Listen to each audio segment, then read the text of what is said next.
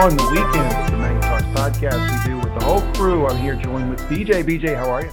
Good, how are you? I am lovely. Levi, how you doing? Fantastic. Spencer, do we have you? Present and accounted for. Spencer, what day of the week is it? What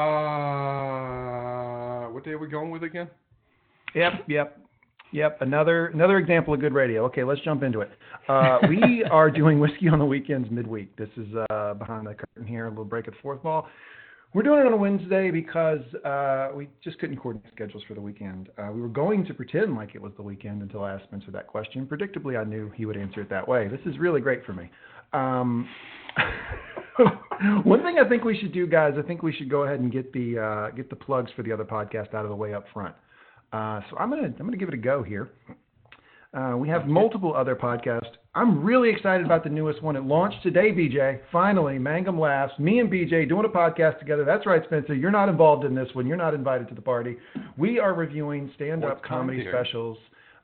We released 2 episodes on the release day today, so you can get that on iTunes, Stitcher, or www.mangumtalks.com. BJ, what do you want to say about that podcast? It's a lot of fun. We do some quick reviews about some stand-up, and someday we'll find some that we like. Yeah, we're struggling with that. I think the special we picked Netflix Comedians of the World special. I'm starting to think that was a little bit of the C-team.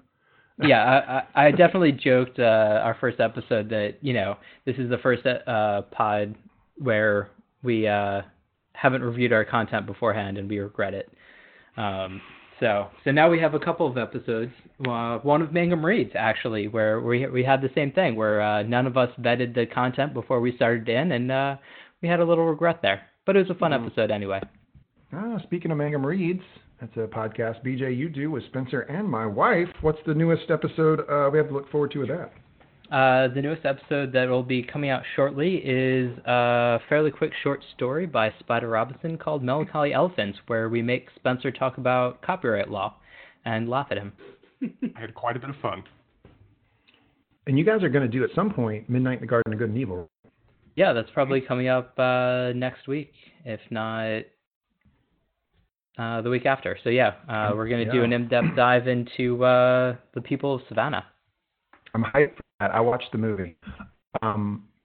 Moving on to the GT Got Questions podcast, me and Spencer working our way through the season 1 coverage. We got season 1, episode 6, titled The Golden Crown, coming up soon. We're going to record season 1, episode 7. When, Spencer? Sometime this week when you're free. Nice. Okay. And then we have Mangum Talks Hoops, which we do whenever me and Lee feel like we need to talk about basketball. It's a lot of fun. We talk the NBA. I talk college basketball. He listens. And I think next time we do that, Baxter, we're going to have a special guest star. It's going to be fun. That's confirmed? Fantastic. That's confirmed. And as I want to do, I feel like I enjoy tossing in a little basketball thing that I pick up. So this morning, I saw a little bit of ESPN, and they were saying that Boston's a better team without Kyrie Irving. Oh, look at that. Hot take. Yeah. Levi, do you want to do 2 minutes on Boston with me? Let's do it, sir. Okay, first off, they are definitely a better team without Kyrie. Not because Kyrie's not great. I mean, Kyrie's a top 15 player in the league, but those young guys don't like him and don't trust him. And I don't blame Kyrie for this, Levi, because he went to the LeBron James School of Leadership, which is basically where if you start losing, you blame everybody else. And that's what he's doing. So I fully anticipate he'll leave and go to the Knicks, and Boston will be a contender again next year. Levi, your take. I find it patently offensive. As a person who is going to be a future resident of the Boston area, obviously Kyrie is excellent. To your point, yeah, he is pissing off people. He seems a bit pretentious, going on about leadership while simultaneously being an asshole is a bit of a hard sell. But he's clearly better than the competition. And you know what? When Anthony Davis comes along, he won't be missed as much. I do think he's going to leave.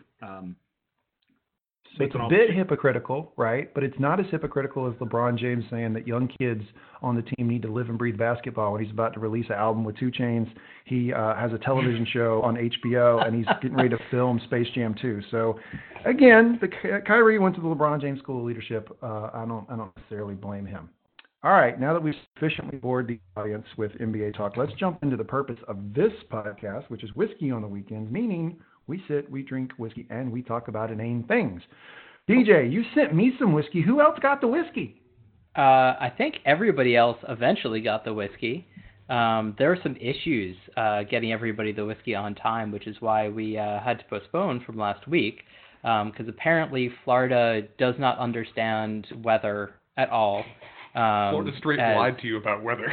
Yeah, so apparently shipping to Florida there was severe weather that, the package could not be delivered. And I don't know, Florida just has problems with weather, and I feel like that's just never going to change. So I don't know why anybody would be in that state, but we have some people there. And then the other package that was meant to go to Leva Baxter was shipped to a different house.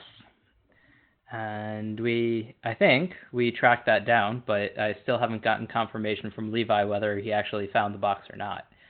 So there's that. It's far better radio to reveal things live, but yes, I was able to track it down. I did mistakenly text BJ the wrong address for whatever reason. I'm generally 99.9% accurate on my address, but apparently that 0.1% happened. So really an act of God at this point. Did you send him a wrong address or an old address? A wrong address. Yeah, he swapped a number. It was fine. Happens to be across the street, so very convenient. Did you have to talk to them? Yes, I did. Oh, oof. So What'd you say? Hey, a buddy of mine sent some whiskey over here because I had a typo in a text. Do you have it? Basically. Saves time. Did they open it? They had not opened it. Okay, so that's nice. Actually, I'm almost tempted to send boxes to Spencer's neighbor, like by accident, quote unquote. So just maybe they'd open it and see what I sent him and just be like, I have no idea what's going on in this man's life. I want to ask a question about that. Did anyone else's box come full of receipts, expired gift cards, and socks?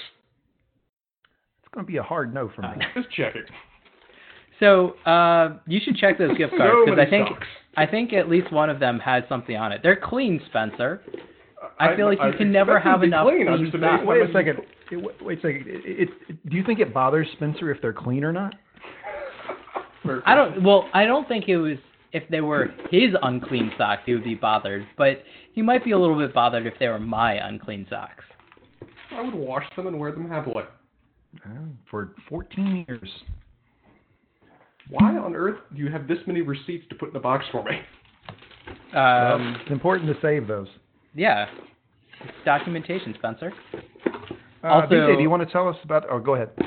Yeah, well, I was going to say I do grocery shopping at more than one grocery store, so that's the other reason. You're a wild man. You want to tell us the first whiskey we're having? I was going to say let's start with the Glenrothes. It's Vintage Reserve. It's one of the first non-age statement whiskeys that Glenrothes has put out. It's a Speyside single malt. What was that? Non-age statement whiskey. Oh, so they don't tell you like 10 years, 12 years. Okay. Yeah, they don't tell you how old it is. And so that's one of the things that whiskey distilleries have been moving towards because of the whiskey boom. Basically, they have a finite amount of whiskey that they've been aging for a while, and if they want to keep up with sales, they basically need to use a bunch of younger whiskey and then hopefully put away a lot more now, expecting that this trend will continue. And so some distilleries apparently are completely moving away from age statements and might never go back. So if you're a fan of whiskey and a fan of more interesting whiskey that isn't that's aged for a particular amount of time, single barrel, stuff like that, it's getting harder and harder to find and more expensive, which I'm not a fan of. Yeah, as evidenced by, I'll probably send some pictures out so Lee can post them on the web, that these are bargain shelf whiskeys. Guys, this smells really good. I'm hyped. Yeah, I'm excited. So as much as we joked about them being bargain shelf and like I got them off the clearance rack at a grocery store. I don't care about that. Yeah. They actually I actually did want to try at least the Glenrothes because it's a fairly nice distillery and puts out a lot of nice things that I've had before. All right. Cheers. Salud. Spencer, what do you think? It's fine. Ooh. Put that on the bottle. Yeah, It's fine. Spencer says it's fine. Spencer, I wish I could offer greater detail, but I didn't taste much.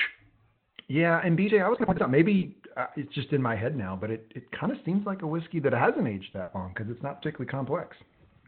Yeah, I think that also it's probably a blend. So it says vintage reserve. So it's a single malting, but that I believe does not mean that it can't be a blend of a bunch of different casks. And so I'm guessing it's a bunch of different casks, a bunch of different years, and so it's going to come out more mild. I do get, some caramel and actually a little bit of coffee on the back end, which I think is nice, but for the most part, it's unoffensive. Levi. My review? Yeah, what do you think? I think it's pretty good. I mean, there's not a whole lot there to my taste, but it's a perfectly fine whiskey. I wouldn't say it's okay. Yeah, I would say so. A normal price point for this is $48, but for $24, I feel like it's a steal. That's pretty good. Yeah. Yeah. So overall, it's fine and it's good. Okay. It's perfectly unobjectionable. There's not much to say about it. BJ, now that you mentioned the coffee, I can taste an element of that, but it tastes like something I would drink to get drunk. It doesn't really taste like something I'd drink for much in the way of flavor. That's perfect for this podcast. And so I guess the other thing that now that I taste it a little bit more, it reminds me of is coffee nips. It has like that sort of sweet, a little bit of caramel, and then that sort of sweet coffee at the end. So we were joking a little bit about the trials and tribulations of shipping, and I feel like I should share a story about a package that my mom shipped me recently, which just sort of typifies like the amusement and probably where I get a little bit of my sense of humor. So I had given her my cable modem, and since I switched back to cable internet, she was shipping it back to me. And so she went to the post office and got one of the post office boxes that's a flat rate. And she's like, well, this thing's fairly light and doesn't take up all that much space. It's reasonably large, so it needs like a medium-sized box, but there's tons of empty space, and it's a flat rate for, whatever else I put in it. And so she got, she filled some bags and a bunch of boxes of rice and beans and just like packed it to the gills of essentially like the heaviest stuff that she could find to pack in with the modem to send it out to me. That's beautiful. I mean, it is, but like, what about the UPS guy that's got to haul that thing around? It's USPS. It's fine. It's government worker. Oh yeah, all right, yeah. So it's a federal worker.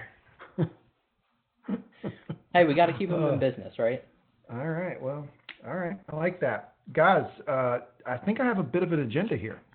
What you got? You want to jump into it? Yeah, Sure. Let's do it. Okay, so on the Mangum Talks podcast channel, we do not get political here. We are for all people, R's, D's, independents, everybody. But I will say that there was something in the news today I kind of wanted to bring up. Michael Cohen testified before Congress. And I can say this, like, no matter your political affiliation, you like Trump, you don't like Trump, you don't care, I think we can all agree that he flipped. I mean, that's a flip. That's a textbook flip. Yep. So the question I pose to you guys is there someone out there who, if they ever flipped on you, you'd be really nervous? And I'll start. Barry. Oh, yeah, that's the guy right there, Levi. Who is it? Levi, of course. Oh, yeah. I think if either of us flip on each other, we're up Schitt's Creek. Yeah, I just feel like if I'm president and I'm sitting in, the residence and I'm like just kind of checking C-SPAN and and Levi comes in to a congressional oversight committee, I'm like, all right, that's it. Like, just get me on Marine One out of here. I just love the concept of you're flipping through the channels. You see my face pop up on the screen. You didn't expect it, and you're just like, okay, I resign. I'm typing it out right now, writing it down. No, I feel like what I would do is I would tell my staff, okay, we planned for this. So let's just go ahead and execute the plan. I'm leaving to Martha's Vineyard. Retirement All right. starts now. Who? I Spencer. will say, since that was very uninteresting that both of us said each other, a backup option is going to be, honestly, Josh. Josh has seen me at a lot of bad points in my life, very immature points in my life, that he could do some real harm long term if things get out. Doug's a wild card because Doug can always just lie. It doesn't have to be truthful. That's true, man. If Doug flips on you, you're in trouble because all of a sudden, like, he's just going to make all kinds of shit up. Yeah, he'll just make it up, and you're done. Like, there's nothing you can do there because he's going to be very convincing.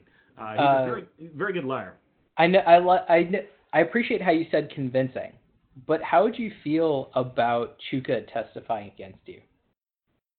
Oh, he'd lose all credibility. He would Exactly, man. Like, you talk to him for a little bit of time, and you say, this guy's a little different, which, Fair enough. For these purposes, fantastic. I guess I can go next. I can't think of many things that I can't really imagine being in political office. So let's start with that. So like somebody Right. flipping on me. I can't imagine you in political office either. Which I appreciate. So I mean, I guess the worst I think would be probably my mom, because just like all the dumb crap that I did as a kid, and like we butted heads a lot when I was a teenager, and basically once I got into college I sort of settled down a lot more and was a little bit more reasonable. And I don't know, I feel like I've led a very boring life, so it doesn't really matter. Right. Honestly, the only other person that would be problematic would be my dad, but that's not an issue anymore. So yeah, again, fairly boring. Okay, so BJ, do you have any interest in running for president in 2020? We kind of need somebody with that answer, but anyway. No What's your baggage, answer? no history. So which one of us is actually going to be 35? Because Valid point. at what point do you need to be 35? Because I will be Inauguration turning. day. I think it's Okay. on inauguration. So I guess I could technically run. Okay. All right. Well, let's get it together. Spencer, what's your answer? I mean, again, relatively boring life, and those that know me don't know everything individually, so I don't know if there's any one person that would sink me. I think that maybe the biggest concern wouldn't necessarily be, somebody testifying against me, but just someone that's brought to testify about me that isn't necessarily the source I want speaking on my behalf. Like, if they brought in Hao Wu as like a character association witness, that could be potentially dangerous for a campaign. Like trying to help you? I feel like the other side of that is how as Chuka might be, one of our friends who's actually been on the podcast, he'll say a lot of things, and it's like, all right, you were associated with this guy in college, like, whatever. I feel like more worrisome for you is the people that vouch for you for the bar. You twice, which apparently worked out well. By the way, Who else? Spencer, All right. let's do a sidebar here. Let's bring it back to the answer you just gave, which is possibly one of the sketchiest answers you could possibly give, which is very few individuals know the full brunt of my story. True statement. That's the Ted Bundy answer. That is a serial killer answer, Spencer. I just want to make sure that everyone understands that fact. It's a true statement, too. I've got separate circles of friends. Each one of you knows various aspects of my life, and you don't really interact much. You're not making it to political office because you're not talking your way out of this situation. You're just making it worse, right?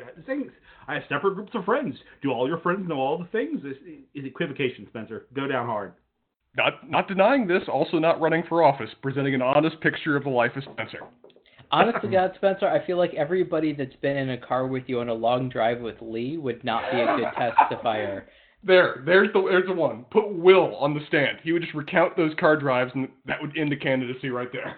Yeah. So we covered that in a previous Whiskey on the Weekends, where whenever me and Spencer are stuck in a car together for a long period of time, I just badger him with questions until he divulges personal information to me that probably he had not at that point given to just one friend group.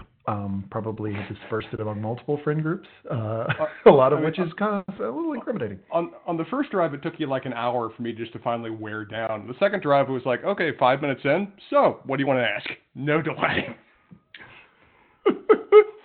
Keep your feet off the dashboard and ask me questions. Let's go.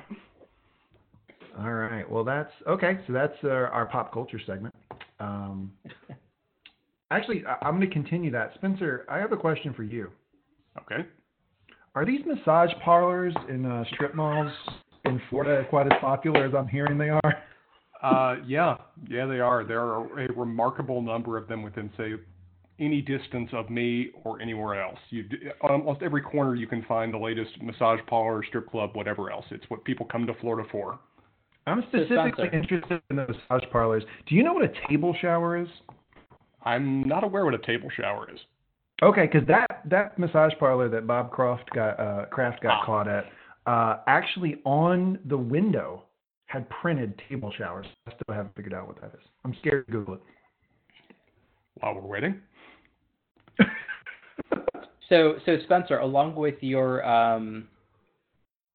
melting pot gift cards, are there specific massage parlors around you that you prefer, or that offer services that you are more interested in taking a part of, so you can report back to us on the various services that they offer and the the comparisons that you might have to offer for these strip club or strip mall massage places?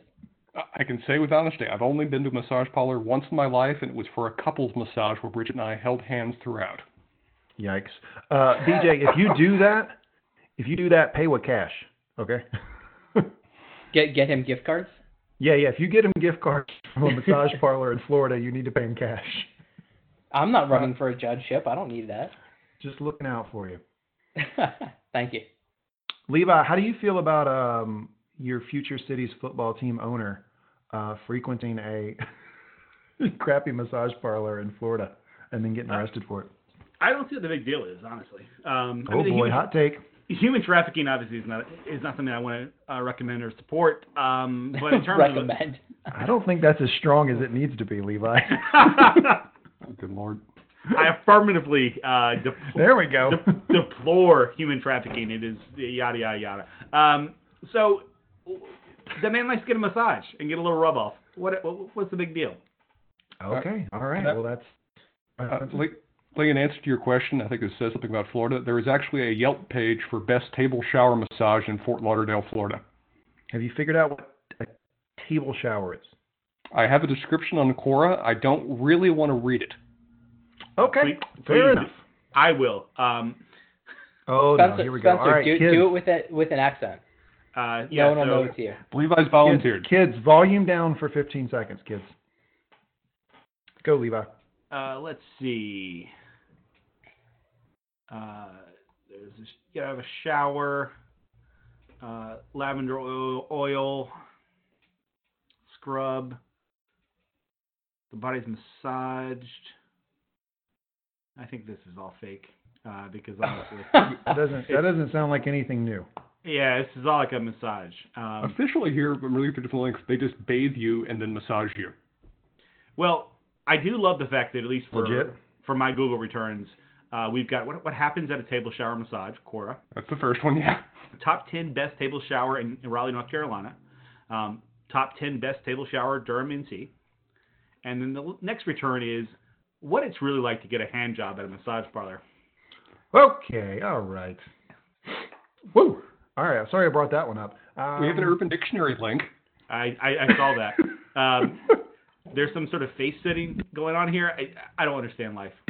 All right. You're working. All right, so we might have listeners in the UK. We have to edit that face sitting part out. So be careful. Money, my. Okay, I'm going to move on to something a little bit more family oriented. Okay. Next, well, first of all, I'm blowing through a list here. Do you guys have anything you want to talk about?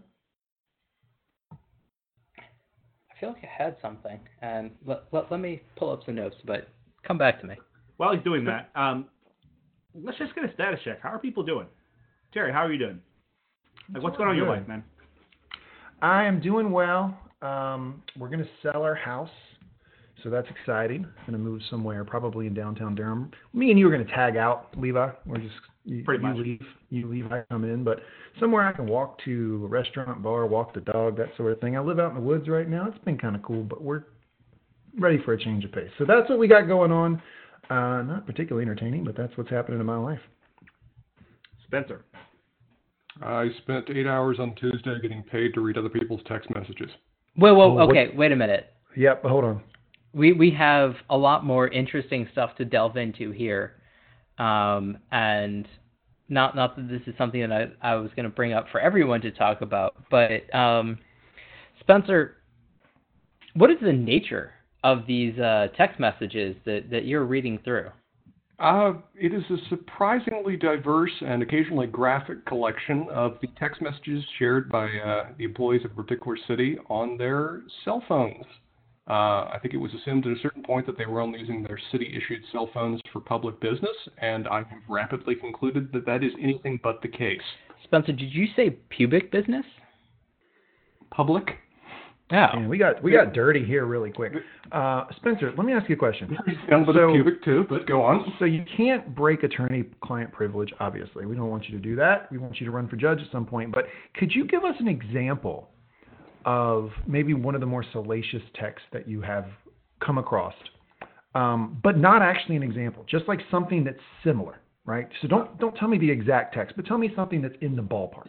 So instead of what is Josh like, we're gonna do what do city employees text each other about? Well, city employees are randy bastards.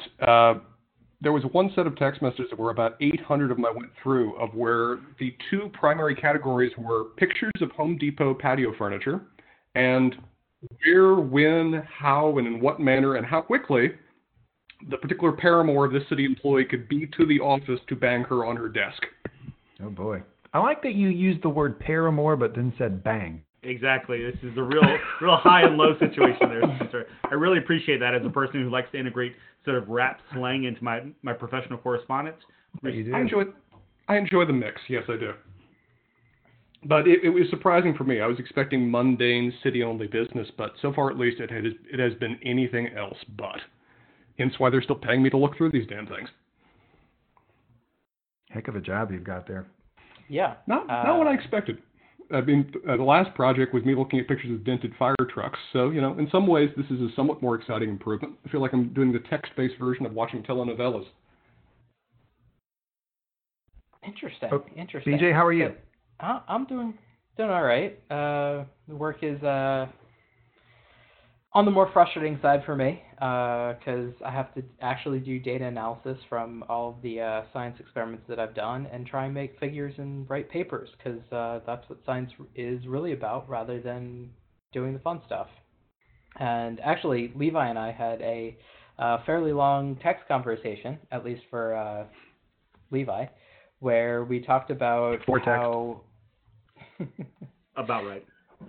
Yeah, how Levi was just like, I don't understand how you live your life sitting in front of something and having to interact with it every couple of minutes because it's the worst thing ever. And I kind of agreed with him. Most of my experimenting that I do now is sort of more, watch data come in and I sort of related it to playing video games where like you do something, you get like continual rewards and continual feedback of like, oh, hey, something cool is happening. But data analysis is more like, I don't know. I don't know what else to relate it to, but it's continually going over all of the things that you've collected and trying to sort out, the good from the bad and how best to present and inform people about like what crap you've done for like the past year and a half. So it could be more interesting, but still better than actual work. Okay. BJ, Spencer, anything you guys want to cover? I actually talked to Levi about this briefly, but I was bombarded with some ads for Table shows? Otter. What? Nothing. Go ahead. Otter print underwear. And so I was like, oh, Levi, this seems right up your alley. And then it was kind of like, and so the ad had like couples matching underwear. And I was just like, to me, that's just super weird. That's not cute. That's not like an adorable thing that you can do with your significant other. That's just like, I don't know. Why would you do that? That just seems weird. Like, and would you actually coordinate? Like, do you, all right, like, you know, honey, today, like, we're going to wear our Otter underwear and like hang out. Well, let me give you the answer to that question there, BJ, because as a person who has purchased those Otter underwear in matching pairs for both of us, and already has similar setup. What the fuck? Jesus Christ! Come on, Levi, please. We need to know. The answer is no. There's no coordination. It is something that when you put on, it is a nice reminder to your significant other. Hey, you're thoughtful and you want to make her happy. It's just like underwear. It doesn't really matter that much. It's just like it's somewhat cute to wear underwear that the other person has. Wait, Levi. That has to be coming from Spencer. No, it's actually not. Again, Siren? with the good radio. Very good radio. Thank you, Spencer. Levi, question for you.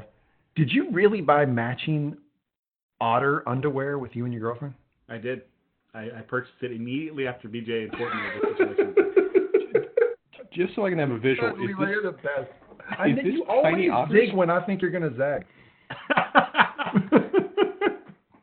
Spencer, what was that question? I need a visual description. Is this tiny otters that are printed on this, or is this like otter paws or something? So it's actually way funnier than you can possibly imagine. So Spencer, I'll let Levi describe it, and then I will give you a little bit more. God. Yeah, There it there is. we go. A little bit more information. All right, we're going to put up a link. All right, we're putting up The a hand-holding Facebook otters. page. We're putting up a link for this on our Facebook page if any of the listeners want to buy this underwear. www.facebook.com/Mangum Talks. It'll be up there tomorrow. So Levi, Not expecting that. have you looked at your coasters recently? I maybe don't really look at coasters in detail every day. Well, I was going to say, so there are specific coasters that I'm talking about. Do you mean the ones with the otters holding hands? Yeah. Yes. You should look a little bit closer at those, because those might be basically the same otters that my girlfriend and I burned for you on those coasters. Look at that. Levi is sweet as AF. I've got matching underwear to coaster set. God, BJ, I'm Okay, really. can we back up and explain what we're talking about? Over go the New Year's weekend, where we sort of grind in like 50,000 hours of podcast material on a variety of platforms, BJ brought very, very sweet gifts for many of us. Those gifts were wood burnt wood coasters with important things to us as individuals. So the collection that I had, and I'm going to flake on the third one, but it was the Dallas Mavericks logo, otters, and what was the third one, BJ?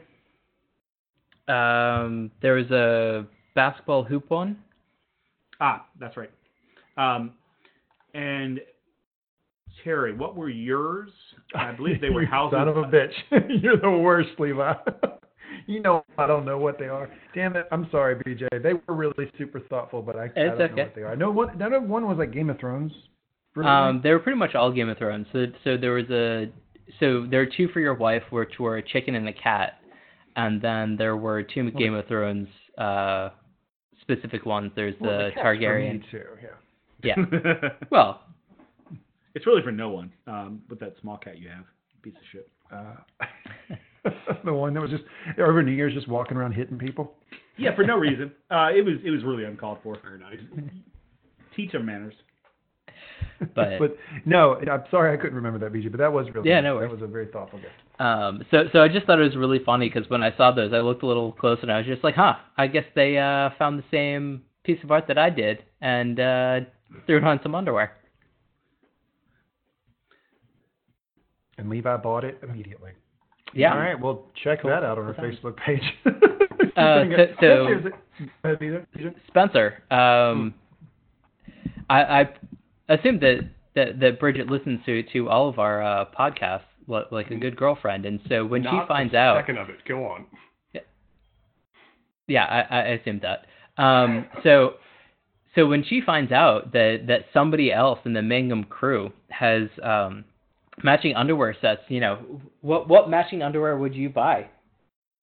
If she knows that Good this is question. an option and that she can get whatever custom print that she wants, we will have matching print underwear of puppies and bunnies within just a day. It will take no time at all. And it'll last you like 25 years too. Yeah, probably. At least my set. Yeah, well, me and my wife probably have no interest in that, so I don't know that that's anything we're going to be doing. But cool that you did it, Levi. I like how much aspersion you can cast with the cool, Levi. You did that. Oh man, that's so funny that Levi just ordered it immediately. I made the joke that he zigs when I think he's going to zag. Levi, you get shit all the time. Like, I don't know how many times I thought you were going to bail on Kanye. You never done it. You've not done it. You've stood with the man, and you have. If I was like a betting man, I had to bet on your reactions. I'd be broke. I'm LeBron making the playoffs, except for this year. Playoff mode activated. We'll see about that. But yeah, I mean, I like to spice things up and make sure our friendship is interesting, right? You do that. All right. Well, I'll get to. Well, actually, no. Spencer, do you have anything you want to talk about? I was thinking, should we try the next drink? That means that's a no. Or if Spencer really wants to get drunk right now. So Yeah. let's oblige Hands are him. drinking. I was gonna say, did you house the rest of the Glen Rothis? Oh, of course he did. Actually, I've got a little bit left. I was kind of excited to try what the next one was to see if I like it better. Okay. We chugging this stuff? BJ, I like that you changed bottles. This feels like the most medicine bottle thing you've sent us. I know. I like these bottles better. So there are two reasons. One was I was just about out of the clear glass bottles, and the other reason was these were about half the price. So I will send out that link for anybody else. I kind of assumed you took them from your lab and they had some medicinal shit in them before. Okay, so I definitely considered getting some lab stuff to send stuff out. I was just like, I wonder how people would feel about it. And most of it's plastic and has a smell, like a plastic smell. So, Cannot contaminate the purity of whiskey.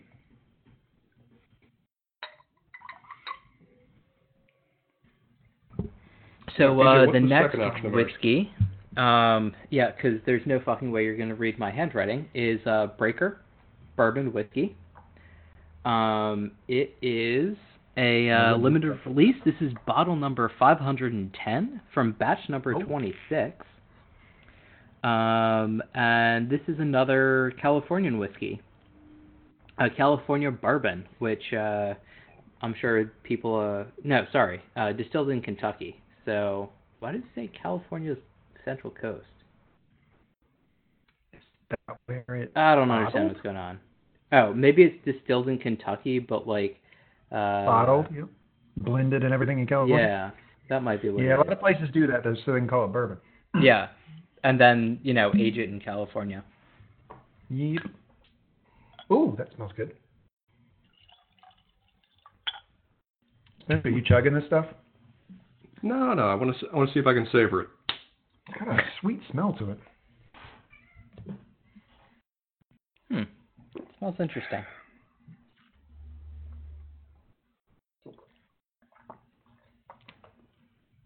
Oh, wow. That is Ooh. quite sweet. This reminds me a lot of the French whiskey. Not as Not strong. a fan. Not, Similar flavor. Not digging that one. Sorry, BJ, not digging that one. Oh, no worries. Feel like I'm drinking Crown Royal. I mean, I'll finish it, but nah. The smell got me hopeful, but the taste itself, yeah, it's quite sweet. It has almost a fruity character to it that I don't really know where they're getting. But I don't know. I actually like the French whiskey a little bit more, even though I had way too much of it. But yeah, this sort of almost tastes like they added a bunch of sugar or like, almost some like candy to it. Yeah, I don't know. It's very sweet to me. It kind of tastes like I said Crown Royal, like a Canadian blended whiskey, like something that's overly sweet. Like they've It almost tastes like they just like dumped a bunch of Smarties in a whiskey. Yeah. Yeah, I'm going to co-sign Terry's analysis, not the Smartie analysis. I'm not getting the notes of high fructose corn syrup. No, but I am getting obnoxiously sweet, so I don't know what they've done to it, but it's actually it would probably do well in like a Diet Coke and bourbon drink. That's kind of what you're looking for in that drink. Yeah. But as a freestanding whiskey, nah. For me, it almost tastes like. Have you guys ever had that like candied fruit? That candied fruit? I'm going to need more from you. A kind of candied fruit, either a fruit that's either soaked in sugar and then crystallized, or it's actually soaked in like a bourbon or a liquor and then served. No. I mean, I've had candied fruit, but tastes like this. Interesting. When have you had fruit soaked in liquor? Been a long damn time, but I remember somebody at there. You guys having some PJ at your law firm? Getting into that purple Jesus. I'm pretty sure that's a North Carolina specific thing. I think I was at a professor's house in law school, where he had a bowl of them at the table he was entertaining guests. Oh, this sounds like a very rapey situation. Yeah, you put your keys in a bowl. I emerged intact. He put his fruit in a bowl. I know you emerged intact, Spencer. We're asking all the other people that went there. That's crazy. Can't vouch for all of them. So you have a law school party where they're serving candy soaked in bourbon. I was actually like little bits of fruit, maybe that had been dried before, that were soaked in either sugar or alcohol. I would know either or. No, I'm saying they were both. Oh, okay, all right, gotcha. Spencer, I want to watch you house this whiskey, because you probably want to go back to Glen Rothes and wash your mouth out. Okay, 1 sec. Knock it back. Oh, and there it goes. Wait, that was all that there was in that bottle? No. Spencer, question for you. Do you have to work after this? Yeah. Okay, well, you're going to need to finish the rest of that bottle then. The last Whiskey on the Weekends that we recorded, or one of the last ones, I had like 4 hours of work I had to do afterwards. This interfered with me doing that to a remarkable degree. Well, yeah, because you ended it in bed. Like you were laying down in bed by the time we were done. I wasn't just laying down. I'd already pulled up the covers by the time we were finishing up the podcast. It was me, covers up to my chin, hand with a glass full of alcohol with a computer balancing on my knees. Oh, that's adorable. Sounds lovely. You sound like a writer. I actually have a basketball-related question for everybody. If you want to, if I can try one. Oh, please do. Why is it exactly that Nike lost $1.2 billion in stock value on Thursday of last week? I have a rant. They did not. Brief. It was they brief. did not. That's stupid. There's movement in the stock market all the time. This is nonsense. They went down 2% for the day. They came back, but they did on that day. That is ridiculous. You know why they did that, Spencer? Because they're a publicly traded company. And the public that is happened. Not bright. That happened. That was not no. I kind of wish I had bought. It's one of these things that and I'm sort of riffing off some of the stuff that one of my favorite commentators on sports, Ryan Russillo, he talked about it on his recent podcast. But this is the most inane analysis of things. Like this is you're justifying the result ad hoc, post fact. Like the results happen, you say, well, it must have been this. Not any other 50,000 things that happen within a large multinational conglomerate. For those of our listeners that don't know what happened and don't care anywhere near as much as we do about UNC basketball. So what happened was that during the Duke UNC game, Zion Williamson. I'll take it from here, Levi. You're not a college basketball guy. 33 seconds into the Duke UNC game. It's the first Duke UNC game of the year. Everyone was pumped to see You Zion. were at it, too. I was not at it. He was watching the game. I thought you were with your dad at it. And Sorry. Zion Williamson, he gets the ball for the first time. He takes a pretty awkward move, which I don't think he's taken enough hit for. He was probably going to fall down anyway after this move, but his shoe broke, his foot slid out from under him, and he tweaked his knee. Everyone thought, oh my God, Zion's hurt. Nike stock is going to get hurt. And so that's where this story comes, where it's like, well, Nike went down 1-2% or something like you would normally do in the course of business. And of course, all of the talking heads go, oh, Nike stock hit by $1 billion or whatever. And Levi, question for you. One second, BJ. Levi, question for you. Ryan Russillo covered this? Yes. He was very upset. He sort of wrapped it into an analysis of the poor job that a lot of people covering sports do of sort of justifying the result, which is it's one of his big takes is hearing why the Warriors lost against the Cavs, or why the Cavs came back rather. A lot of the analysis is, well, the Warriors, they just got tired. They just were burnt out from winning 73 games and all this sort of stuff. And it's like, where were you in Game 6 of the previous series? Did they just suddenly get tired in Game 4? That's a classic Russillo take, just like fly in the ointment. But it sort of points to a broader problem, which is like, and this happens with all of life, not just sports, not just the stock market. I mean, in all of our jobs, our lives, is people justify the result afterwards without any sort of prior opinion on the matter. They say, that new came, we've got more leads in our business. Well, that marketing campaign must have worked. And it's like, well, did you do any analysis on that? And so to be this point of sort of doing data analysis is very hard. You can't just like come up with plausible stories. I mean, that's fine for hypothesis generation, but you're not actually testing anything. And it's one of those things that it's a broader problem in our sort of environment, which we can sort of like speculate as friends over some whiskey about the causes of things, but I wouldn't put my money down. I wouldn't put my sort of rigor and my reputation at stake for that sort of analysis.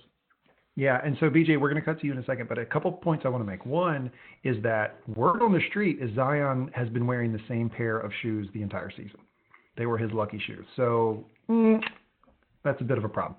Two, so lucky shoes are like Spencer, where he just wears shoes forever. And I don't think it's like Spencer, because I think he's getting his shoes for free. Spencer doesn't want to fork over the $450 for the new pack of 3 crew socks at the Target. Well, now he doesn't have to, since somebody else bought them for him. I still have the pair of shoes that Levi and Doug helped me buy. I think it was 12 years ago. Second point I want to make is, Spencer, I don't do this very often on the podcast. I want to apologize to you. I threw it to you. You clearly weren't ready for an agenda topic. You threw something out, and me and Levi just spent the last 10 minutes just shitting all over it. So apologize for that. Hoping you would. I was hoping you would. I framed it as controversial as possible so you guys would have fun with it. I want to make sure that you continue to bring up agenda topics, so sorry about that. BJ, what were you going to say? Oh, nothing that important. I was just going to say, like, Zion Williamson put his foot, like, through the shoe, which is, like, I feel like is a little bit more an impressive break than just, like, he, like, twisted his knee or whatever else. So it was sort of a surprising thing. I did also like the amount of social media that just flipped their shit over Obama's reaction to it, though.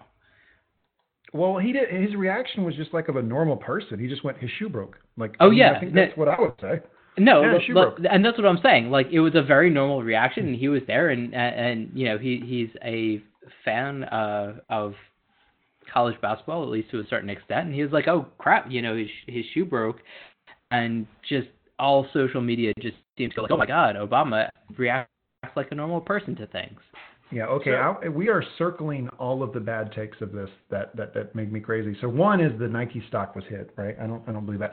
Two is this sort of like, well, Zion must be superhuman to blow out his shoe, because that happens in basketball. It's not particularly common, but it has happened. It's not like this is a freak of crazy. It's not like a Bo Jackson situation. Like, people have blown out their shoe before. So I'm interested. So Terry, how did Obama get that ticket? I didn't watch the game, so I don't know if this was explained on the broadcast. But how do you think he got that ticket? I think he probably got it through Coach K, through Reggie Love. He was sitting next to Reggie Love, which was his body man, for I think the first 4 or 5 years of his presidency, who was also, previous to that, a varsity basketball player at Duke. So that's probably his line in, although I imagine if he didn't have the line with Reggie Love, he could have got one anyway. Free, right? What is this, Senator? Like, are you Mark Meadows now? Like, you going after Obama for getting a basketball ticket? Absolutely not. I'm just curious. I want to know sort of what happens in these scenarios. Oh, I'll tell you. Let me tell you, Senator. Hillary Clinton got it for him. She sells them on the dark web. Fair enough. And she probably used front money from a pedophilia ring to get the initial tickets. Some sort of craziness like that. The back of a pizza parlor. Yep. All right, we're breaking our rule to not be political. Okay, let me go back to something more tame. I have something I want to talk about here. We started with these real hot takes, so this may come off as a little boring, but I think it's interesting. All right, so BJ, you work in a lab. You don't work in an office, correct? I mean, I have an office, but yeah, I work in a lab. Right, it's not really like an office setting where you have meeting rooms, break rooms. Okay. Spencer, you work at a law firm. Does it look like a normal office? Like, do you have a break room? Do you have meeting rooms, communal spaces? Yeah, there's a break room. There's a couple conference rooms. There's a kitchen. Communal spaces like that. You know, Levi, I think you probably work from home now, but you used to work in a place, and I've seen it before, that looks like kind of an office space. My question for you guys is, occasionally I go to our break room and there is food there left over from a lunch, from a whatever. What is the food that when you go to the break room, you're like the most hyped is there and is left over from like a lunch or another meal? I actually probably have more experience about leftover food and things to be hyped about than the rest of you guys, because we have like seminars that have food, and then we have reps from scientific companies, and actually you'll probably see some boxes that we get random snacks from. So they're pretty much all of the optics and laser companies now send out little packets of snacks whenever you like buy anything from them. But I would still have to say pizza. Yeah. That's a good call. Very boring. That's a good call. Levi? It's interesting. So I've changed roles in the past 6 months or so. I've joined a sort of the more sales focused group inside of my organization, whereas previously I was in sort of a back end role, a sort of supporting role. So the weird thing is that in my new role, I'm aware that there's going to be food because it's probably being purchased by colleagues of mine. But prior to my current role, I would be extremely hyped we would buy sort of sandwich packages. We'd have a bunch of different sandwiches, and we'd have chips, and to me, dill pickles are fantastic. I love seeing a dill pickle in there with the sandwich. That always like hyped me. The pizza's always good, right? Pizza's delicious. I don't want to besmirch the name of pizza, but the sandwiches are always pretty solid. And they're fairly filling, and they don't feel disgusting to eat. You did remind me. So every so often, one of the seminars gets deli sandwiches with pickles and some other sides, and one of the sandwiches they have is a rare roast beef on rye. That I would put above pizza in terms of my excitement, because mostly like seminar pizza or like pizza that you get that's like left over in a break room is cold, whereas I feel like a deli sandwich that's, you know, it doesn't change like what it is in, you know, the time that it's sitting out for like an hour or two, or, you know, whatever it is. Whereas pizza definitely dips in the excitement once it, you know, sort of veers towards room temperature. That's a fair point. Yeah, it definitely becomes a different thing. Levi. Pizza, but not quite the same thing. Likes a rare roast beef on rye. What was that? I said BJ likes a rare roast beef on rye. Of course he does. Yeah, I'm doing all I can. Try not to go there. I mean, to be honest, like in defense of BJ, who doesn't? Like it sounds Yeah, delicious. fair. That's good. Fair. It sounds Oh, amazing. okay. So in terms on of brand. sandwiches, it's on brand, but in terms of sandwiches that you often get access to, so your choices are like ham and Swiss, turkey and like Munster or something like that, or Chicken salad. What'd what? you say, Spencer? Chicken salad, For some reason, whenever they order sandwiches at my office, there's always chicken salad sandwiches. So and that's what you're that's excited so- about. no, God no. That's the worst because it has to sit out. Ugh. Chicken salad is the most disgusting sandwich option to have cold or not fresh. Whenever we have sandwich options left over, it's always tuna and chicken salad, the only ones that are left behind, because everyone picked everything else, and so there's just a collection of soggy, vaguely fishy or chickeny bread that's just sitting on a counter for the next 8 hours. Y'all need like somebody to clean your office. So Valid the point. other thing that I feel like I need to share is I'm a little bit less excited about this than most of my colleagues, just because I'm not as much of a fan of sweet things as most of I don't know the rest of the world. But I'm with you 1 to there. 2 days a week, fairly often there's a seminar that has like coffee and things like that, but also has these cookies that are 4 to 6 inches in diameter. And they're surprisingly good cookies, and they're usually like 100 something of them. They're usually a lot left over, and so a lot of the labs in the building, somebody will go down and grab like a handful for everybody else, and they're surprisingly good cookies. And so I would say, as a whole, everybody in the building gets really excited for what they've termed Big Cookie Wednesday. And so we actually, and then there was a newfound excitement this year because they switched the cookies that they have, and so there was like a almost a telephone thing in the building. It's like, oh, they changed the cookies for Big Cookie Wednesday. Now they have some ginger snaps and some chocolate chip chocolate cookies, and it's all kinds of good stuff. Whose voice are you doing right there? One of Is the there other. like a particular coworker? Yeah, there's a grad student in the lab next door that I'm not doing a very good job of her voice, but she, yeah. So- That's a vague impression of her. So my answer to this is taco bar. Ooh, what? Popcorn's a good choice. Yeah, we occasionally have meetings, and probably the majority of them are the ones where I have decision-making authority, where we have a taco bar. And it keeps well, because, you come in, of course the lettuce, after a couple hours or whatever you don't want, but the meat, the cheese, the salsa, the tortilla, it's all fine, right? You put it together, you heat it up in the microwave, you're good to go. So I like to see the taco bar about 2 or 3 o'clock in the afternoon for a little snack. Yeah, I feel like that's a good choice. So one of the other things that we have that I actually really like at UCSD, University of California, San Diego, is we have Not to brag. Sure. Just a little comedy, just doing a little comedy. I appreciate it.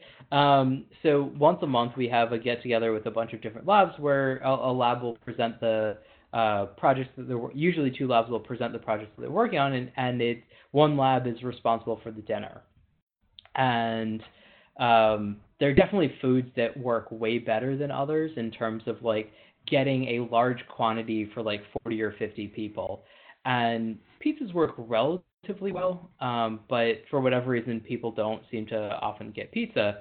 But Indian food works surprisingly well. Look out. Whoa! See, I can't do that in North Carolina. It doesn't play.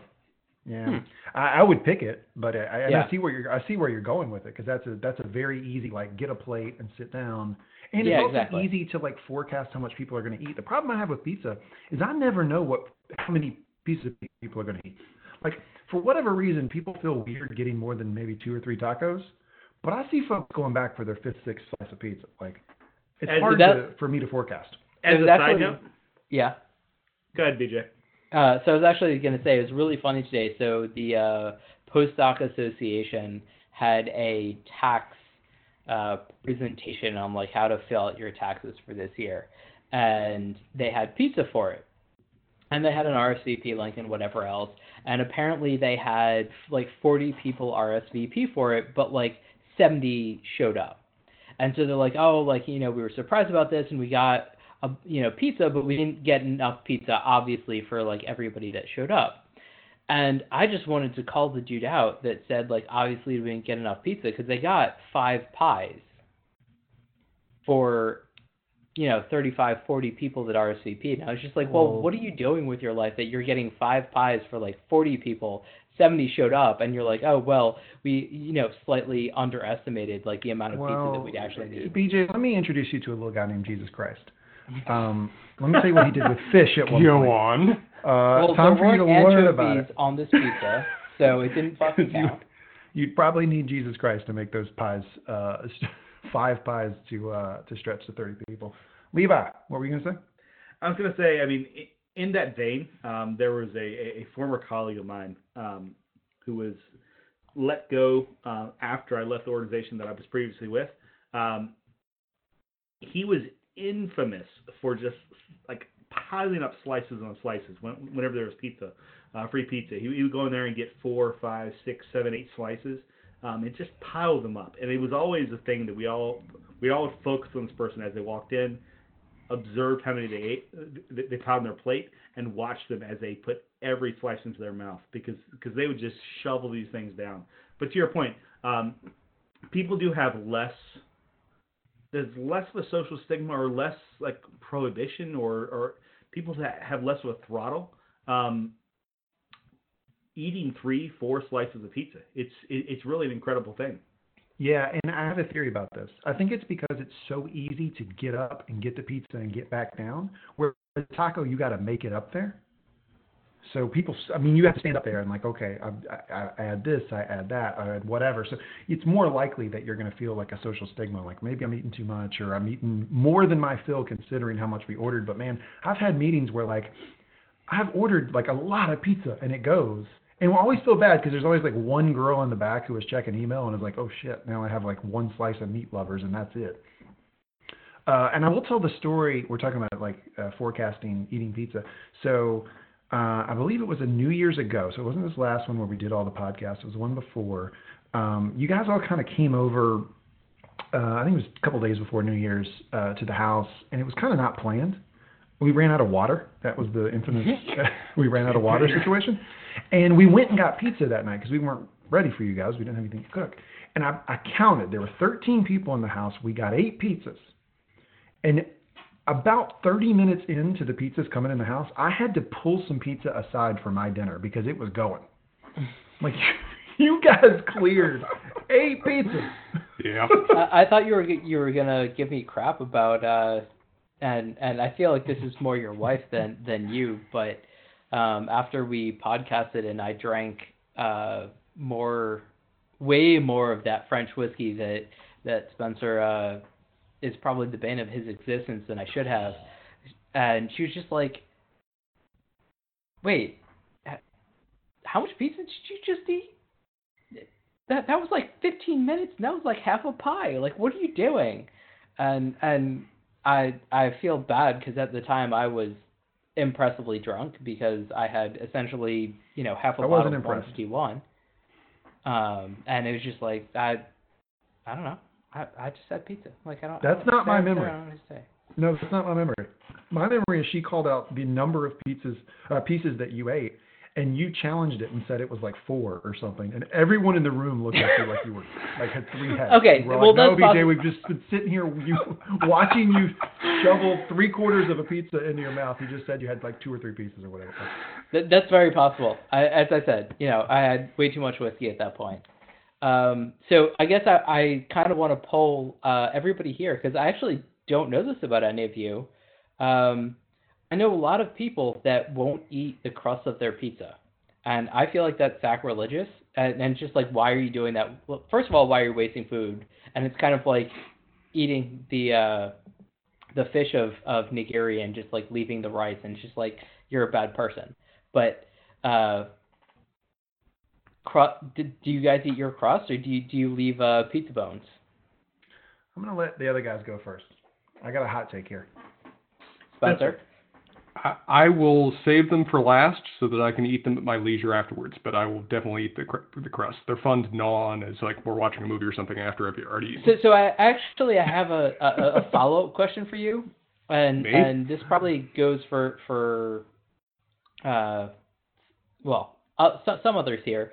So do you save the part that you enjoy for last, or do you eat the part that you like first? So I'm going to just jump in here, BJ. Ooh, question within a question. Let's focus on that answer. Spencer, that's a serial killer thing to say. So weird. I'm going to gnaw on it later. Spencer, you're being extremely weird right now. I don't understand anything that's going on in this world. Afterwards, when you turn all the lights off, I'm going to gnaw on it while I watch a movie. What?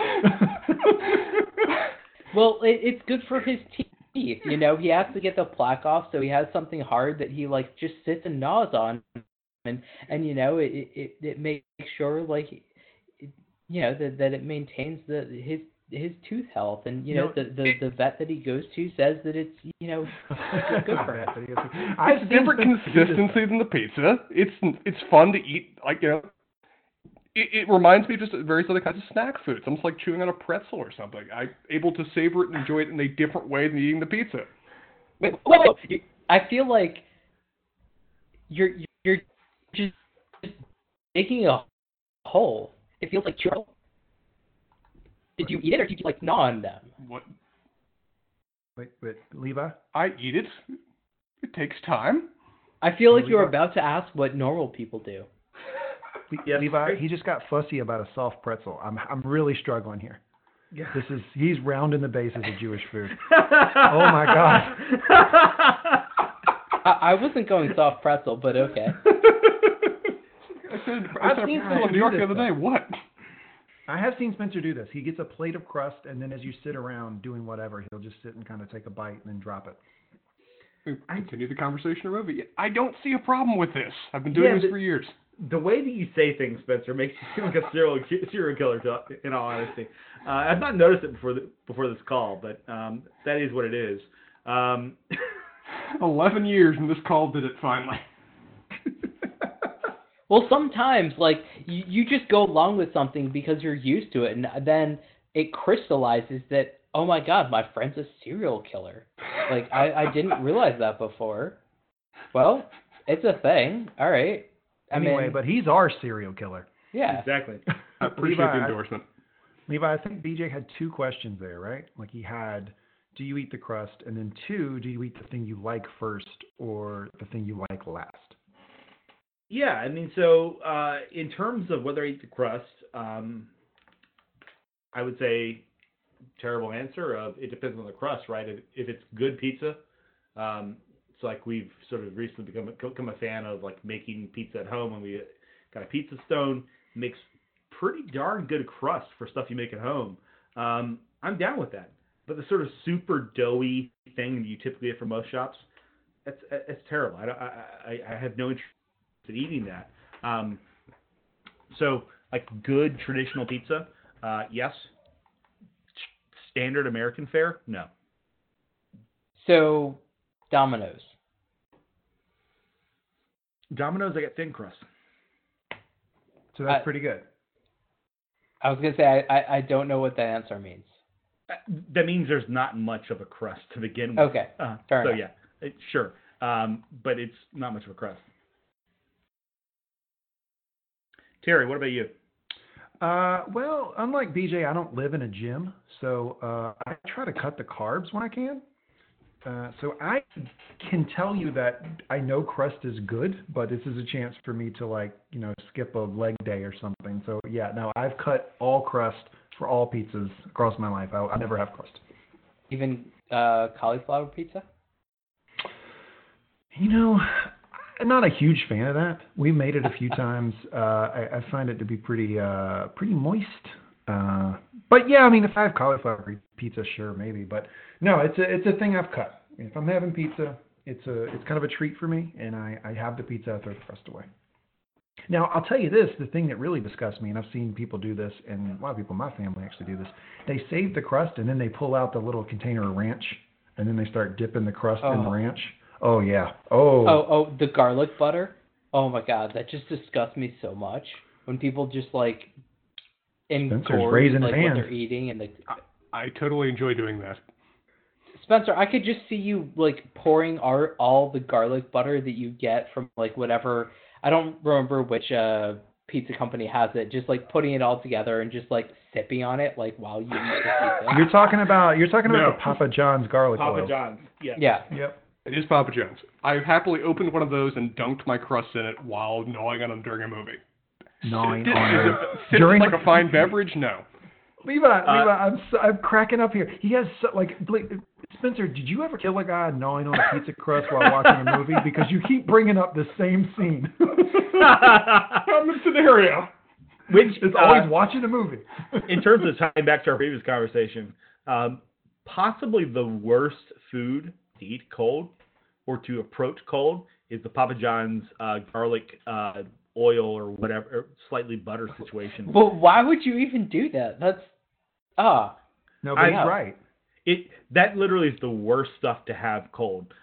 You look at it; it looks congealed and disgusting. It's basically a solid by that point. It was disgusting to begin with, but afterwards, like when it's cold, it looks hideous. It is abysmal what that is. I assume it's some sort of butter mixed with oil, probably to cut cost, with a little bit of garlic in there. Clarified butter, probably. Yeah, I'd like to throw out another thing that really sucks to eat cold that I don't want to see in a break room, and this is apart from Spencer's chicken and tuna salad sandwiches, is veggie wraps. Veggie wraps cold are a no-go. Fair point. fair enough. So one of the things that I had posited was that people with siblings are more often eat the things that they enjoy the most first, and then like finish whatever their meal is, and then people that don't have siblings like myself will save what they enjoy for the most for the end, like towards the end of their meal, because it was never an issue, like, you know, whatever was put out, like it like you weren't competing, I guess. Like I don't even know what the reasoning is, but wait a second, it's your theory. It's my theory. I don't know what the reasoning behind it is, because it's something that I've observed of. Okay, you don't know why they do it. I got you. Okay. I have speculation, but I don't know why. But this seems to be a common thread. So we were talking about data analysis, and I have a hypothesis, but I don't know whether it's true or not. So I always save the things that I enjoy the most for the end of the meal. And so, like, if I'm eating a steak, I'll find like a bite that I think will be the best and save that for the last. Or whatever it is in the meal, like, or a sandwich, like I'll bite it down to like what I think is going to be the best bite for the last, which I'm Gotcha. sure Lee will give me shit for, because that's a little weird, but I'll save the most enjoyable thing for the end of the meal, essentially. No, I totally get that. I'm not going to give you shit for it. I actually do it because I have this theory that if I eat the things that I don't like on the plate, or at least don't like as much on the plate first, I'm probably going to eat less, because you fill up on something you're not crazy about. And then then you can actually kind of feel when you're full, as opposed to just like jumping into something that you really like and overeating. So that's my theory on it. Spencer. For me, it's entirely force of habit. I've just developed certain habits and routines with respect to certain foods, and I just stick to those. Like for foods like pizza. So when you clean off the knife that you've cut up the body that you've just murdered, do you lick the end first, or do you go to like the handle first, or do you like wipe it off with the crust that you've saved? As I said, you guys are not part of that particular friend group, so I'm afraid you just don't have that knowledge. Fair enough. Nice callback, Spencer. That's right. I mean, for example, for like pizza, I enjoy the crust over time, but I actually prefer the main part of the pizza more, and so I'll eat that first. But for like cake, I love the edges of the cake where all the frosting and everything else is, but I'll eat that last just because it's just a force of habit that I've developed. So I don't think there's any particular rhyme or reason. It's just whatever routine I set when I was growing up, I've just stuck with since. You are adorable. An adorable serial killer. I Wait, love the comparison. Spencer, how many foods do you have different routines for? Pick a food and I'll describe it for you. Ooh. Kiwis. I don't like them. Howoo would not like you at all. I know he wouldn't. Sushi. Is there a different way to eat sushi? You just kind of... Yeah, like, BJ, can I jump in here? You made a comparison earlier that's offensive. You said not eating the pizza crust is like eating just the nigiri and not the rice of sushi. That's like a crazy... No, what it would be like is eating the cheese and not the crust. Like, you know, the underlying crust of the main part of the pizza. Like, I mean, you're still taking a bite the way that it was prepared, right? It's supposed to be eaten. You're just not having the outer crust. Yeah, okay, fair enough. Boom. Win Spencer, for me. what other habits? Like, I can just like start naming foods, but I feel like that's the worst radio possible. Like, I feel like you know the things. We're already there. That you we have. live in that state of radio. Like, are there fruits that you like do weird things to, or I don't know. It's it's hard for me necessarily to say. I just have a routine that I keep. It was just two that came to mind. You mentioned steak. I mean, steak is an example of where I'll purposely go to the area that I necessarily like the least and go from there, so I can have the best bite at the last bit of steak. Okay. The opposite of BJ. All right. Well, I think we hit that one. Levi. What Levi? Levi hasn't talked in like 20 minutes. I said it's Bro? a text thing. Bruh, Yeah. what? Yeah, Levi, are you still with us, or do we need to move on? I am here, but we can move on because this segment is getting really uninteresting to me. Completely agree. Let's do one more, and then let's go. We've been on for a while. I want to talk about an embarrassing show, like not embarrassing, but like a show that you watch, TV show that you watch, that people wouldn't expect that you watch it, but that nonetheless you would recommend. I feel like everybody got one of these. Like it's like an HGTV or Food Network or something show where you're like, oh man, I can't believe like Spencer watches that. But Spencer, you would, stand by it and say, no, it's actually a good show. You guys should watch it. I'm going to go first to take the obvious answer. Great British Bake Off. Woo! We took the leader off the board. That was the Zion Williamson #1 pick. Yes, it was. I wanted to go first because that's the obvious answer. It's just very sweet. It's very uplifting. I mean, that's the sort of standard answer everyone gives. And that's not my personality. I'd prefer to watch documentaries on bad things that happen in the world. But and then afterwards, people have to eat pizza crust and yeah, exactly. Watch them. But that's the obvious answer. Can't get over that. So BJ, what about you? I feel like you're coming to me way too quickly. I don't even know. I got one. Go for it, yeah. Yeah, I got one. So I don't know if you guys know of the channel, the CW. Sure. This is a channel that the kids like. It's clearly meant for like late teenage, early 20s programming. And there's a show on there called Riverdale that's loosely based on the Archie comics, and I love it. I watch it every week. It comes out on Wednesday. Watch it on a Thursday afternoon. Yeah, I have no opinion. I guess I'll Crickets. go next. I haven't watched it. Like I can't judge you for it. Like I don't know anything about it. I mean I can just like I can shit on you just because like I can because like you're a person and I can just like make fun of you. But like I that gives me no information. Okay, well, let me explain a little bit about what the show is, and then we can move on because you guys haven't seen it. But it's, first off, if you're going to make fun of me, it should be for turning the channel to the CW ever, because that's a ridiculous network, obviously. But I guess I assume that you consume it on like a streaming basis, not. Well, I like do, but that's okay. Yeah. Figure of speech. So it's loosely based around the Archie comics. You have Archie, Veronica, Jughead. These characters that like were established like in like 50s or whatever, but they've modernized it. But they still keep this weird sense of like 60s, 70s America. So like while they're playing on their iPhones and they're messing with, the iPads or the internet or whatever, things that will let you know that this is like a modern story, they still go and have like a burger and shakes at like the diner at night, right? So it still is a little bit of a callback from when those characters were created. And as far as the plot, it's like completely like it's just over the top ridiculous. And it's to the point that like you watch an episode, and then the next week you don't remember what happened because like 18 plot points like popped off. Like it just goes so fast. But you can catch up in like 5 or 10 minutes and you can get back into it. So Riverdale on the CW. So I I recommend know I'm it. going to get quite a lot of shit for this. I actually don't know what the line's going to be, but I like So You Think You Can Dance.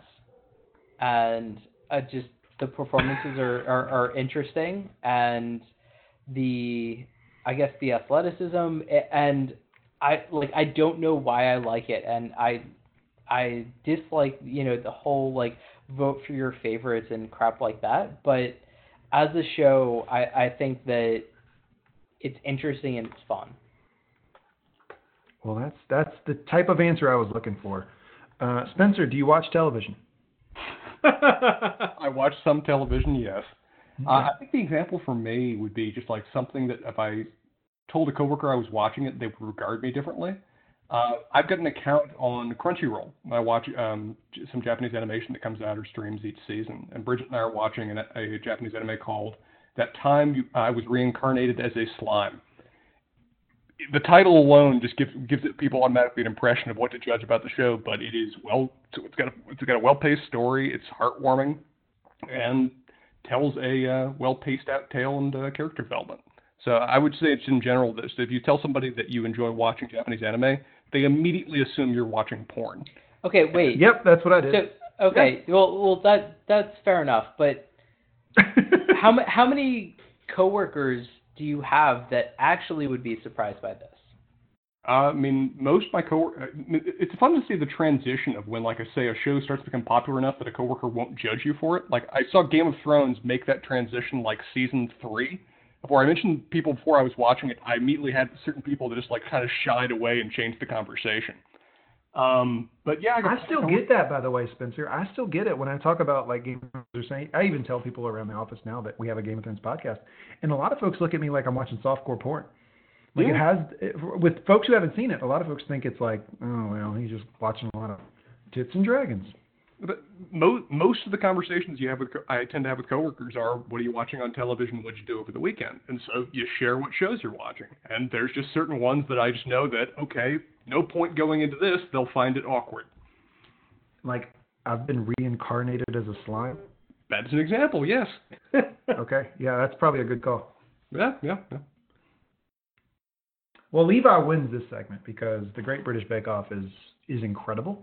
But it's something that, like, I think a lot of people watch and they, you know what, Levi, it reminds me of Downton Abbey. Remember when me and you got into Downton Abbey? And it's like, if people had just met us and talked to us, they would have no conception that we would care about, like, if Mary got with Matthew in season 2. But we were, like, locked in. That's Okay, a very, so- very fair comparison. In reference to the Great British Bake Off, have you watched the early seasons? You mean the ones before they hit Netflix? So Netflix has the Great British Bake Off beginnings,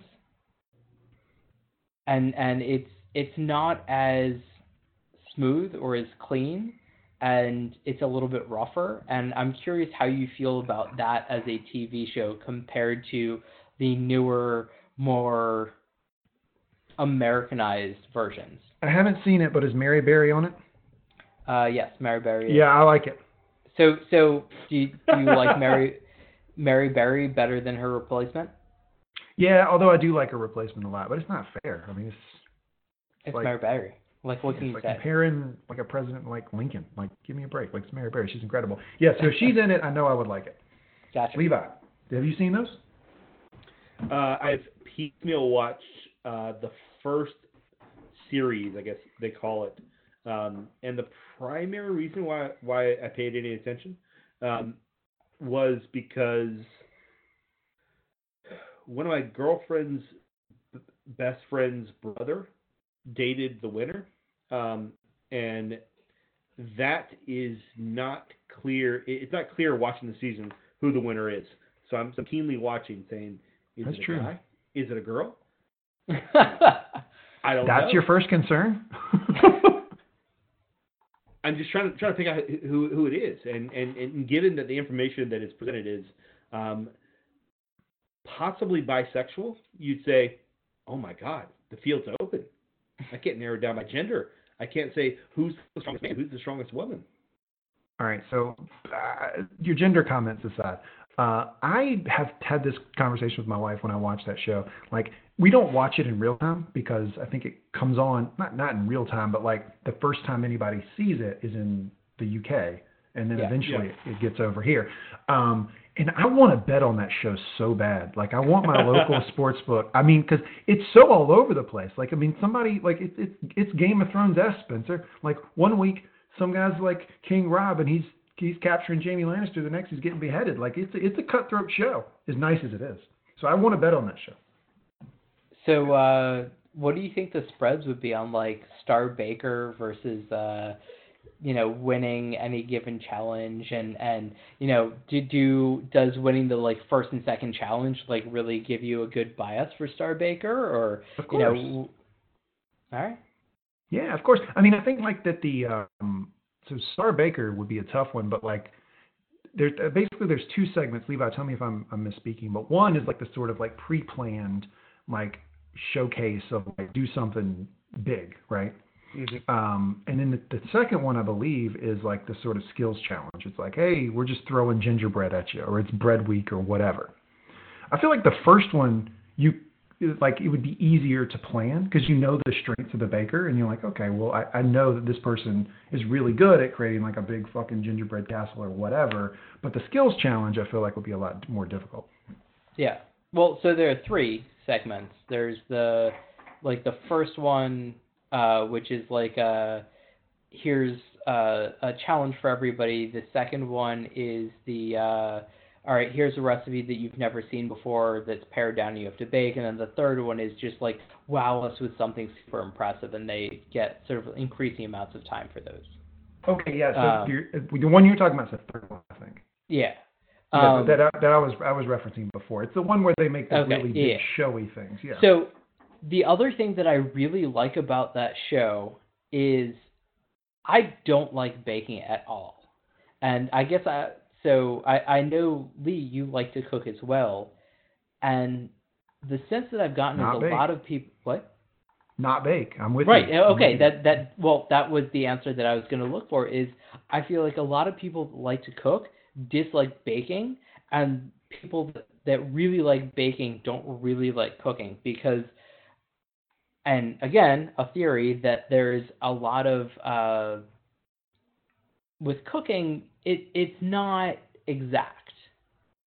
It's not I will put in quotes a science, which is sort of funny because I guess I'm a scientist and I can't stand baking because it's exact. Well, for two reasons. One, it makes a mess everywhere, like essentially no matter what you do, and it's more like you are very confined in what you do. And so you've already answered it, which I guess spoils my question, is like, how do you feel about baking compared to cooking? Yeah, same exact thing. I like to cook on feel. I don't cook by recipes. I'll read a recipe, but then I just kind of go, which I don't know if that's right or not. But yeah, but I think that's the beauty of the show, and this is something that probably why Levi brought it up, is you don't have to be a baker. You don't have to. I mean, you can just be anybody on like that damn show. It's really well done. So Spencer, do you prefer baking or cooking? I have used most of this conversation as an excuse to get more drunk, but between the two, I think cooking has more options. Baking for me is just such a regimented process that doesn't seem to have as much variety to it. And baking for me has always just been reading the particular recipe and following it to the T, whereas cooking, it feels like there's a little bit more ingenuity that can be brought to bear. So Lee, I guess speaking about your earlier point of like things about that you're excited about in the break room, one of the things that I've subjected the lab that I'm in and the lab that we actually share a break room space with is I'll just bake shit and without a recipe, and it's like, this seems like a batter that'll bake up well. I'll see what happens. And without fail, like I can put it in the break room and people eat it. And people eat any pastry, anything. Yeah, anything. Yeah, people eat absolutely anything, and so anything in the break room. So honestly, like, that Chicken has salad made me like baking way more than anything else has, because I can do whatever I want. I can just be like, yeah, I'll add some bourbon to this and some cardamom, because a banana bread clearly should have bourbon and cardamom in it, because why the fuck not? And I'll get some. Well, most people. yeah, a lot of this shit is like Mad Libs. Like there's a set of like things you can put in like cookies, cakes, pies, whatever.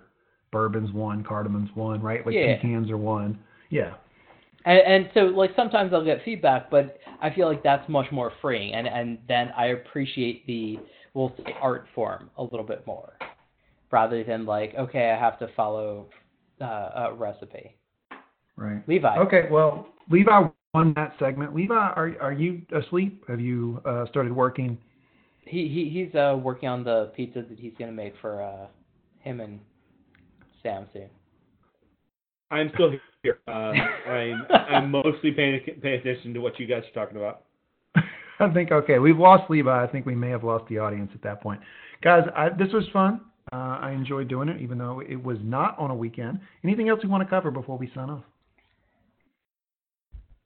No, I think we've got a wide array of topics this episode. Spencer, have you finished your whiskeys? No, I am probably not going to drink one, and I'm going to save the other one for later. So the one that you're not going to drink. That would be the Breaker.